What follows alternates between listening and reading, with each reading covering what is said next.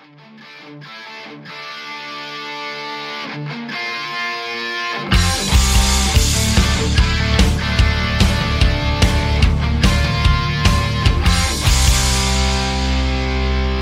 up, Pittsburgh Steelers fans? Welcome back to another episode of Let's Ride. I'm Jeff Hartman, your host on this Monday, Wednesday, Friday Steeler roller coaster. It is Monday. Hope you had a great weekend. Hope you enjoyed the Masters. John Rahm is the champion. Congrats to him. Hope you had a great Easter if that's something you celebrate. I'm excited for this show. Really am. The Monday morning conversation is back, and it's a little bit more Steelers-centric than it's been the last few weeks. If you think about the last three that we've had, I think it might have been the last three. We had a Joey Christopoulos, who is of Fans First Sports Network, talking about the Chicago Bears about a month ago. I had Brandon Lee Gouton talking about the Eagles-Steelers connection. Last week, I had Rob Stats Guerrera talking about the reports and rumors of Ben Roethlisberger being coaxed to San Francisco last season. I know, okay, and enough of the other teams. Let's talk about the Steelers, and that's what we're going to do today. Brian Batko, beat writer for the Pittsburgh Post-Gazette, is going to be joining me for a full 30-minute segment. He was very generous with his time. We're going to get to that. Before we get to that, though, I have to say there is some news surrounding the AFC North. In case you didn't see this, on Easter Sunday, probably around dinner time, a little bit later, it was announced that Odell Beckham Jr., that's right, OBJ, is joining the Baltimore Ravens. 1-year deal, $18 million, $15 million guaranteed. I see this and I chuckle, not because we've seen Odell Beckham Jr. in the AFC North before when he was in the with the Cleveland Browns, but I can't help but wonder who's going to throw him the freaking football. Tyler Huntley? Odell Beckham Jr., not only did he want a lucrative 1-year contract, there were reports he was asking for upwards of $22 million a year. $18 million is not far off, but you have to wonder if the Baltimore Ravens didn't say, hey, we're going to make it happen with Lamar. Hey, we're going to make sure Lamar Jackson is the quarterback. Because if he's not, and they don't get a deal done, you have to imagine that Odell Beckham Jr. is going to be requesting a trade before the trade deadline. And that just seems backwards to me. But hey, I hope, and I'm not alone, the Ravens want to bring up the Brinks truck for not for OBJ, but for Lamar Jackson, put him in salary cap hell for the next 10 years. Do it. I'm telling you right now, do it. So OBJ is going to be on the Steelers' radar for at least one season, unless he gets injured again. But 2 times a year, maybe 3. We'll see. Nonetheless, Odell Beckham Jr. is a member of the Baltimore Ravens. All right, enough Baltimore Ravens talk. No one wants to hear that stuff anyways. You want to hear from Brian Batko everything from what it's like working that beat after covering the Pitt Panthers. We're going to get his take on last season, what went right, what went wrong, Omar Khan's first year as GM, and what he thinks about the 2023 Steelers. That's right. The Monday morning conversation is coming up right after this. Stay tuned. We'll be right back with Brian Batko.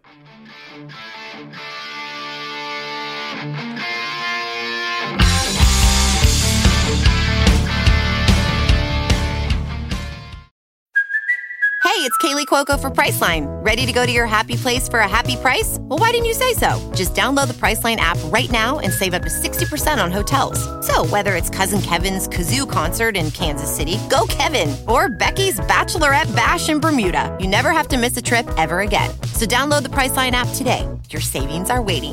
Go to your happy place for a happy price. Go to your happy price, Priceline.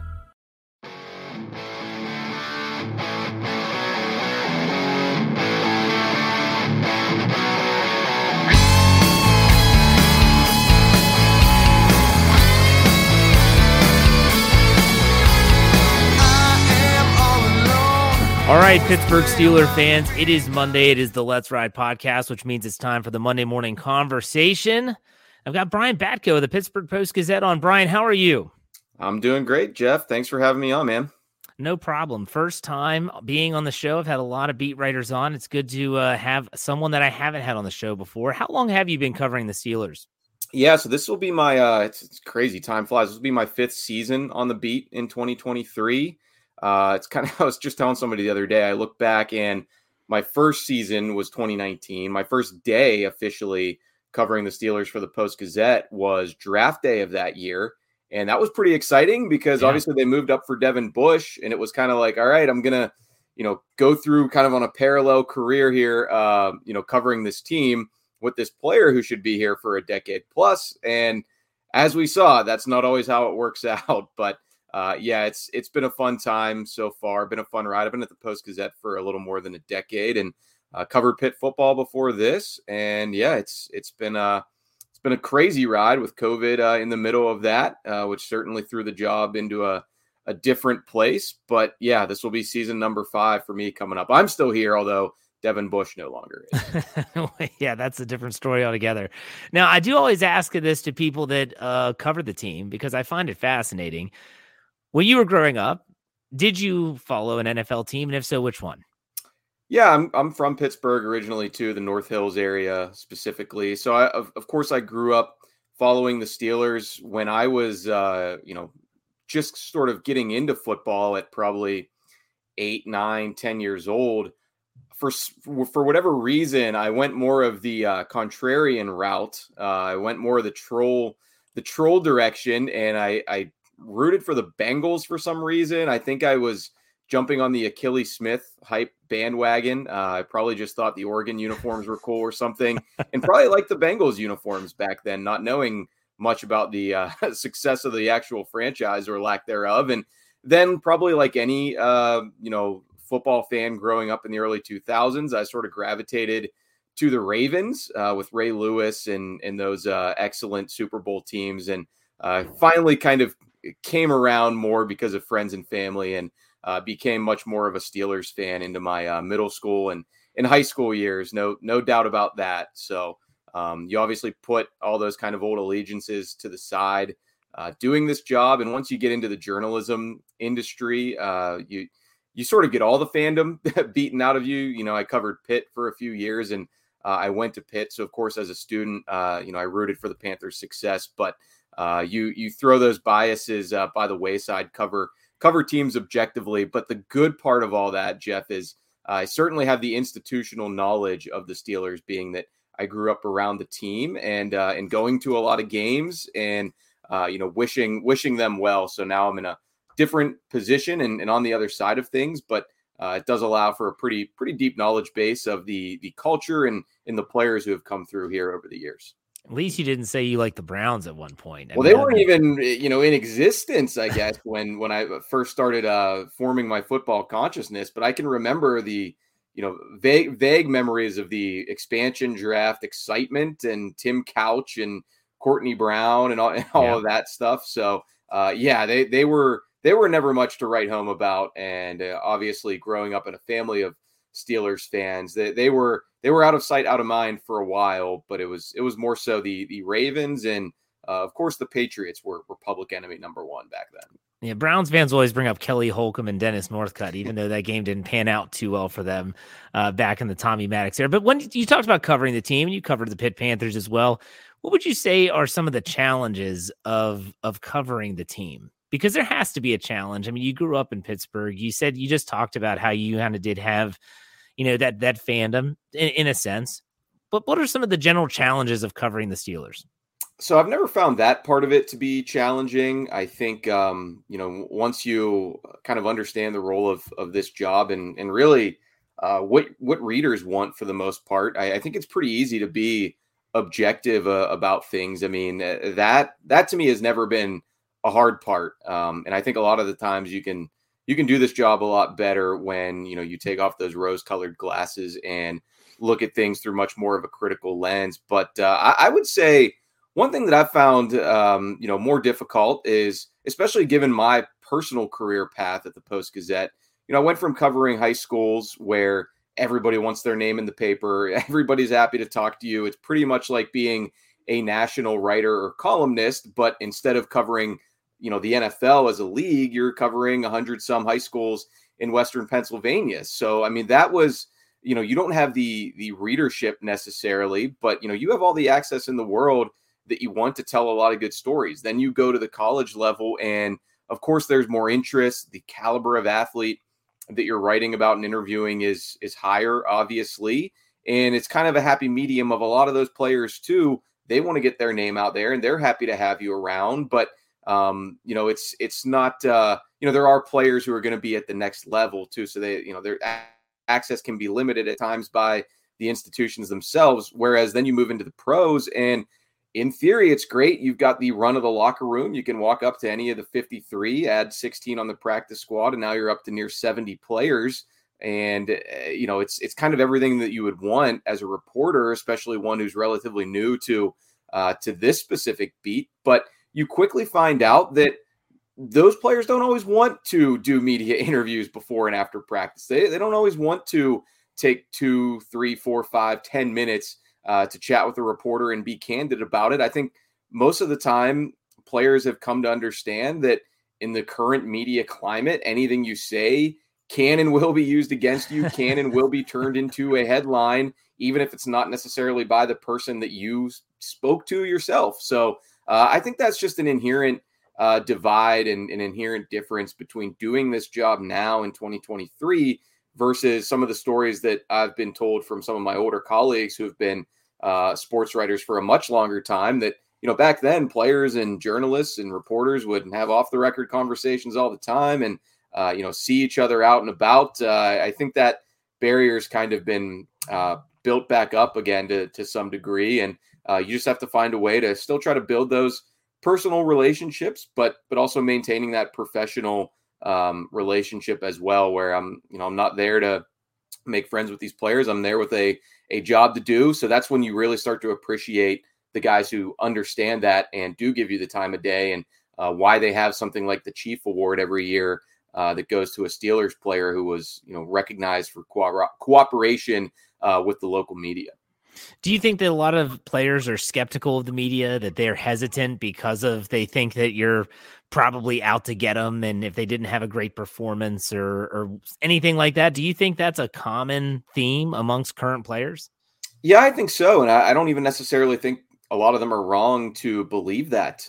Some of the the natural way that social media has impacted all walks of life, I think extends to trying to cover an NFL team and cover NFL players.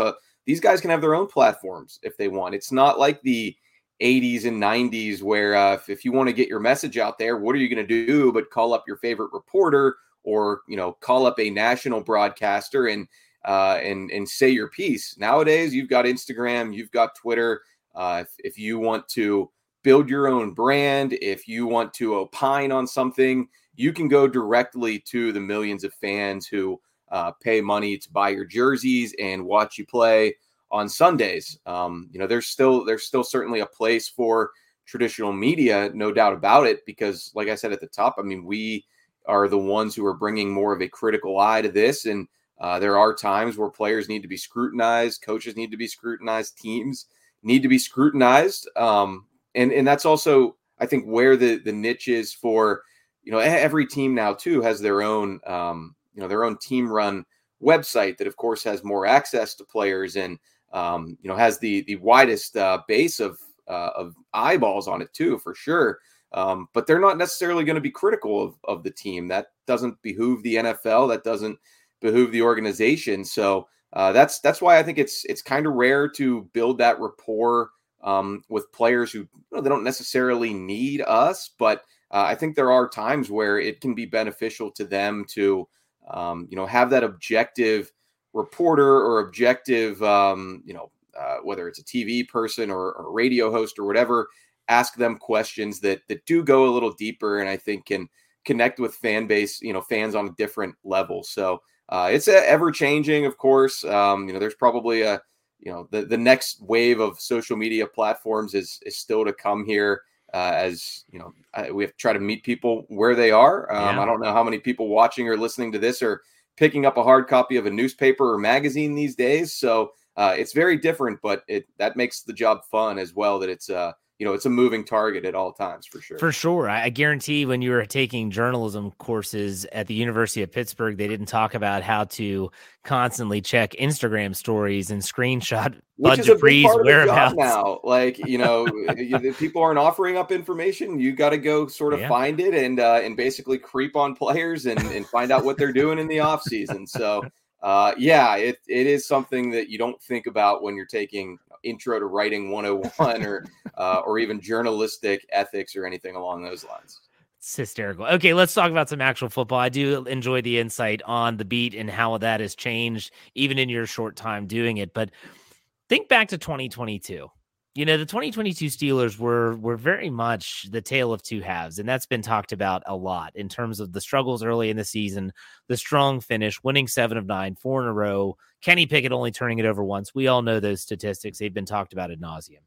When you think back, though, what do you think went right and what do you think went wrong with the Steelers last season? And then we're going to talk about where that leads in 2023. But we'll go back to last season. What do you think? I think what went right is the progression of Kenny Pickett. Eventually, obviously, it got off to a rocky start, and I was pretty, I questioned at the time Mike Tomlin's decision to roll him out there for that Bills-Eagles gauntlet of games, right before the off week, and maybe it wasn't great for him in the short term. He and the Steelers got their butts kicked for sure in those two games, not just on the scoreboard, but he was taking hits left and right, and they obviously went into the bye, 2-6 and probably not feeling great about themselves or their odds of making the postseason. But after that, whatever clicked for them, whether it was the easier schedule, whether it was taking a step back and recalibrating as a staff and as an offense, or a combination, that's probably the most likely, right? It's never one thing completely or the other. I think that in the end, seeing the strides that he made and the steps that he took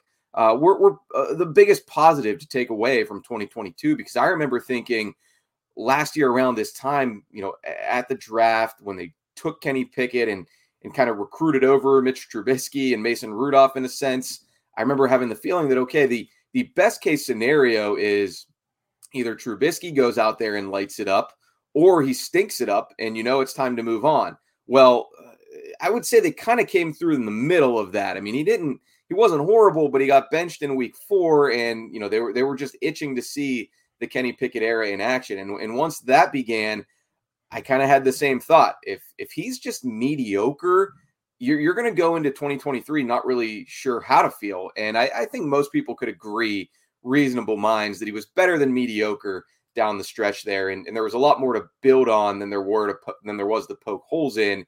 And now they can feel like they're in a good place going into this draft and not being one of those teams that has buyer's remorse less than a year after picking a quarterback in the first round. So let's talk about the offense in 2023. I talk about how I hate the word potential because that doesn't mean you're going to live up to it. But this offense does have a lot of potential when you think about the offensive line. Starting 5 last year, all returning. They make additions in Nate Herbig, Sayamalo. You can talk about LaRaven Clark all you want. I don't think he's that big of a deal. Nonetheless, you still have the draft coming up. But when you think about this offense in 2023, Kenny Pickett, year 2, Najee Harris, hopefully behind a better offensive line, Pat Freiermuth, a little bit more seasoned as well. Where do you think in terms of how different this could look? Where do you think that falls for the Steelers in 2023 offensively?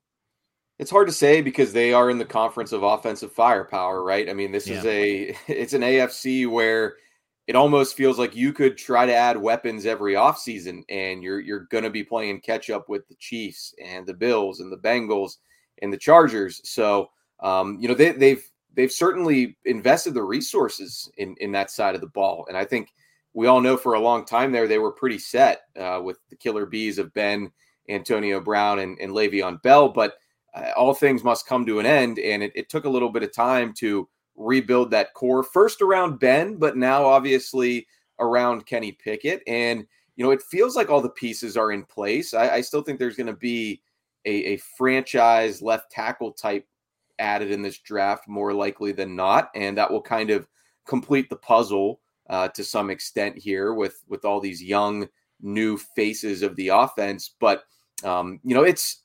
I still need to see more to feel like they can be as explosive, be consistently as productive as the top teams in this conference, and even, keeping pace with the Bengals in this division. So you're right. I mean, the potential, even that aspect of it, I need to see more to feel like the ceiling for this group is high. And then, of course, inextricably linked to that is the job that the coordinator does as well. And in Matt Canada, all play callers look better, the better players that they have. So if all those guys that we just mentioned across the board take a great leap forward, they're going to make the coach look better. But he's got to find a way to elevate the cast of characters that he has here too. So, I'd say Pickett, of course, is the biggest X factor in that. That goes for just about every team. Then you've got Canada putting his personnel in the right places to make plays. And then, it's going to be the supporting cast gelling together and finding ways to complement each other. So there's not a ton of holes that I feel like they need to fill. Maybe I would throw another pick at a slot receiver type of guy because, you only have the big two. Jury's out on Calvin Austin and some of those other ancillary pieces. But I mean, they're moving in the right direction for sure. That's kind of the bottom line with the offense for me.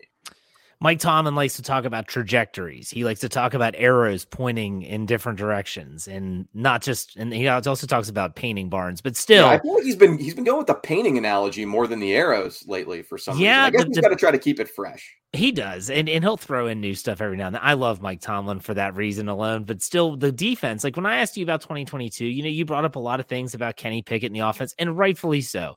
And you think about the promise of 2023 from an offensive perspective. I look back at last season in the defense, there were some glaring holes. And then you look at free agency, Devin Bush, gone. Robert Spillane, gone. Cam Sutton, Terrell Edmonds. And you think about Tyson Alualu is probably not going to be back. Sure, they re-signed Larry Ogunjobi. They bring in Patrick Peterson. When you think about an overall perspective of the 2023 defense heading into the draft, we assume they're going to add a cornerback, possibly a safety, maybe an inside linebacker who's really athletic, a run and hit type guy that Mike Tomlin loves. What are your thoughts about the 2023 defense? Because a lot of fans would say that seems like it's a bigger issue than the offense just on paper. I was a big believer in the defense going into last season. I was pounding the table that they could be a top 5, maybe even a top 3 unit. And we know that didn't really pan out. Of course, a big part of that was losing TJ Watt to injury. I mean, you can't really account for losing the reigning defensive player of the year for 8 weeks. So that was just took the wind out of the sails of basically every level of the defense because he makes everybody's life easier. But even beyond that, the cornerback play did not meet the expectations that I think the Steelers had when they signed some of these guys, either from the outside or, trying to take that next step on the back end there. So, I mean, Patrick Peterson, I thought was a good move and kind of immediately took the sting away from losing Cam Sutton in free agency. The Terrell Edmonds departure was a little strange, the way that the Eagles certainly didn't give him a big pay raise, and he's actually going to be making less now than he did last year. So you sort of wonder what happened there and what the plan is at safety. Keanu Neal is in the picture now, and I suppose he can kind of play the same role, but I wonder if they'll still try to draft a 3-down safety to play next to Minkah Fitzpatrick, even if it's somebody who doesn't hit the field right away. So I guess, all that being said, I think there is a really good opportunity for this defense to bounce back in 2023. You're still a pretty top-heavy unit by necessity with the money that you're paying TJ Watt, Cam Hayward, and Minkah Fitzpatrick. But on the bright side of that, I think once he returned, TJ Watt started looking like himself more and more by the end of the season. We all know Cam Hayward just continues to play at a high level. I'm not about to be the one that predicts he's going to fall off. And Minkah Fitzpatrick was the team MVP last year and, obviously rewarded the Steelers for giving him that big money deal. So as long as those 3 guys stay healthy and, continue to, play at the level that they've proven they can play at, then you just need some of those role players to fill in around them. And I think Larry Ogunjobi, health is a big concern with him for sure, but makes me think the Steelers like what they saw, that they did go back to the table and bring him back on another pretty lucrative deal. DeMonte KZ proved to be a nice piece once he got into the lineup last season. And Then you've just got, players like Levi Wallace and DeMarvin Leal and Isaiah Loudermilk, who they don't even need to be necessarily every down players, but when they're in there, make an impact. And I think, we've seen flashes from most of those guys. I didn't even mention Alex Highsmith being the Robin to TJ Watt's Batman, but I think he has to give you a good feeling about the trajectory that he's on. And I do still think that the Steelers will find a way to make it work with him long-term as well. I hope so. I want to talk about the free agents. You mentioned some of those acquisitions, Patrick Peterson, re-signing KZ, Larry Ogunjobi. When you look at it both offensively and defensively, was there a player that you would say, as of now, this was my favorite signing? And if so, who was that?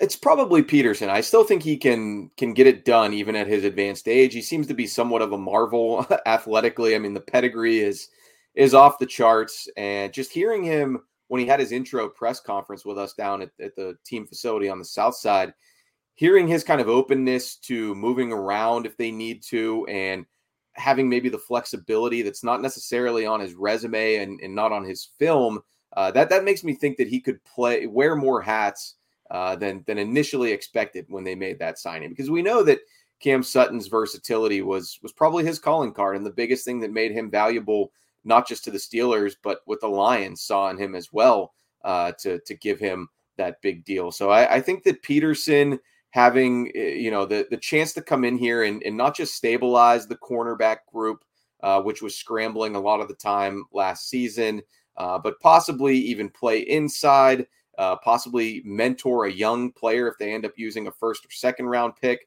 on an outside corner. That move really made a lot of sense to me. And, I think that, this might be his last 2 years in the NFL, but if he can give the Steelers a good 17 games, or if it ends up being 34 games and some change, I think that'll look good for both sides there. P2, he's also a single digit handicap. I didn't realize that at the time, but he's his golf game will fit right in with the Steelers too. I think there are some pretty sharp golfers. I know Levi Wallace likes to golf a lot, and I don't know if Kenny Pickett's any good, but I think he's trying to get into it. So maybe Patrick Peterson can take him under his wing, and it could have nothing to do with football. I know TJ Watt's been playing. Yeah, he and Highsmith have talked about golfing a lot. So I think there are some pretty good players in the locker room. Yeah, for sure. Okay, let's talk about the upcoming draft. You look at all the free agent signings and you think about the roster as a whole. The Steelers with 3 picks in the top 50. It's pretty exciting for the fan base, for sure. And where do you think the Steelers go? You already mentioned potential offensive tackle. Where else do you think the Steelers might go with those top 3 picks?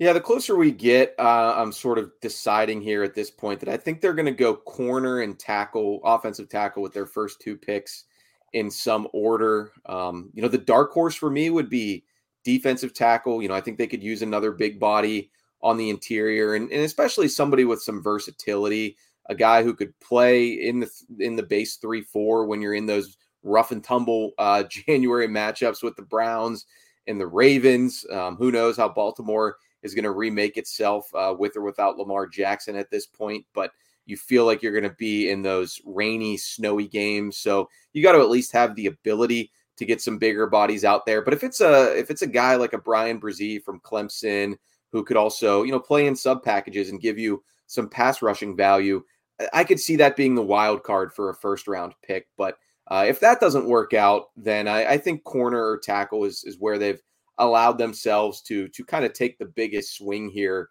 in this draft. And it seems to be a pretty good draft for both positions. The tackles, as usual, are more top heavy. I think that's been a bit of a predicament for the Steelers over these last few drafts. I think they've wanted to try to upgrade at that spot, but with where they've been picking, they haven't really had the opportunity to either have one of the top guys fall to them, and then they get to a point where you're going to feel like you're reaching if you go tackle in the first round. So that could happen again this year. But if it doesn't, one of those big 3 in Broderick Jones, Paris Johnson, or Peter Skoronski would be mighty tempting. And in the other position, again, I think cornerback, it's a puzzle, because I think there's a lot of great talent at the top with Devin Witherspoon and Christian Gonzalez, and of course Joey Porter Jr. But I think it's just a deep group too, and that if you go a different direction in the first round, then you could still get somebody who could either step in right away or develop as an eventual starting corner at 32, at 49, maybe even in the third round, you get somebody with the athletic traits that you coach him up, and you keep Patrick Peterson and Levi Wallace out there, and he's got time to learn on the job. So those to me are the three areas where I think the Steelers have the biggest needs on their roster at the moment. But the nice thing about their moves in free agency, Jeff, is they've given themselves a chance to have starter caliber players at pretty much every spot. And that means that you've got a chance to take a high ceiling guy at just about any position as well. So you talked about the moves, and you talk about Omar Khan in his first go around with his, a full free agency under his tenure. Yes, he was the one that brought in Larry Ogunjobi last season. But what were your thoughts? What are your thoughts so far on the early return of the Omar Khan era? I think when you look at his single biggest moves so far, I mean, I think the Larry Ogunjobi 1 year, $8 million deal last June or July, whenever it was, that was a solid move and a little bit of a risk on a guy who had some injury concerns, but it turned out that he could still play and he was still productive for them in the middle of that defensive line, and they needed it. I don't know what their run defense would have looked like last year without him in the lineup. So I give Khan credit for that one. And the biggest, of course, is the Chase Claypool trade, which I don't know how anybody could look at that as anything but a wild success thus far. Yeah. It was the exact right combination of knowing what could have helped Kenny Pickett and this offense, or I guess I should say not hurt them too much, because they still found a way to produce points and obviously complete some comebacks and win games, which is most important after sending him to Chicago. But it was also just a shrewd move of realizing the schedule that lay in front of the Bears and how difficult it was going to be for them to dig their way out of their early hole. So that was a very smooth move by Omar Khan to get what essentially amounts to a first round pick in a normal year for Chase Claypool. So, those are the biggest things to judge him by. Some of his minor moves haven't worked out as well. The Malik Reed trade last year on cutdown day, William Jackson III, kind of a no harm, no foul type of deal. But, he didn't help them, obviously, in the second half of that season. And now this is where we really get to judge him the most, is his first draft. And I think you have to look at it a little bit differently than when Kevin Colbert was calling the shots in year 20 or 21, because there is Andy Weidel in there now as the assistant GM. But, this is ultimately Omar Khan is the general manager. This is on his resume. These picks will go under his name. And that's going to be very, very fun to track here, once we get to late April, and then seeing how these players pan out. Last question for you. Got to ask, hearing any rumors, anything going around? Has the mill been being turned up? I know we still have a couple weeks till the draft, but what are you hearing? Anything? No, I mean, it's quiet as it always is with the Steelers, but the nice thing about the way they do business, even if they don't leak a lot of stuff, they generally play it pretty straight up with their pre-draft visits. And we've been tracking those over the last month. Guys are cycling through the South Side, and they're at exactly the positions that you would expect, right? Corner, tackle, offensive tackle, defensive tackle. So I think you're pretty much seeing the draft plan get clarified a little bit there. I don't think they've ever really been the type of franchise to throw out the smoke screens or bring in these real controversial visitors. They want to actually get to know the players who they're flying in to Pittsburgh. I remember Kevin Colbert talking during the COVID season about how they realized that they could be a lot more efficient with their visits. So I don't think they would be bringing players in if they weren't serious about their interest in them and doing their due diligence on them in case they land them or have a chance to pick them in this draft. So that's, I raise my eyebrows at players like Deonte Banks and Christian Gonzalez and, Siaki Ika, Anton Harrison coming in here, Tuli Tuipulotu.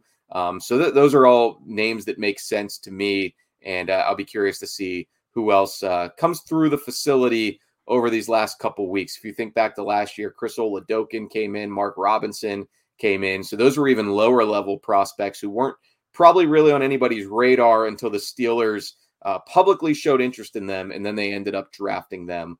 That's what makes this time of year stay out of the lull a little bit. We're in full speculation season. Not much has really happened since the end of the combine and pro days, but we can at least build on a few more data points here to try to get a line on what they're thinking. For sure.